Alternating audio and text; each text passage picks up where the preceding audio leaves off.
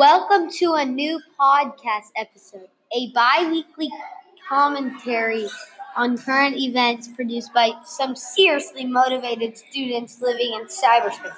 Today's date is December 7th, 2018. My name is Heavy Funk, and I'm joined by Potato Chip.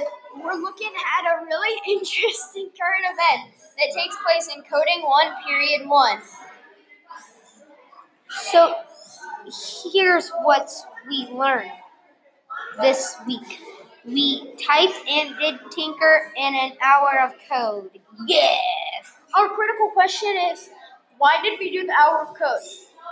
And we'll be right back to answer this question after the short commercial break by Geico, our sponsor. Geico. Save 15% or more on car insurance.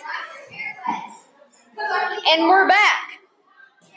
I think we did it because it gave us time to think. We couldn't do in class regularly. You know, I'm not sure I agree with you. I think we did it because our teacher wanted us to do different things, but have lots of fun, but still get graded. And another commercial by Honey Nut Cheerios. They're delicious. And we're back. So, who do you agree with? Do you think that we did it just for something different? Or do you think we did it for fun, but get graded? Leave us a comment to share what you're thinking. Join us again soon on The Blurred.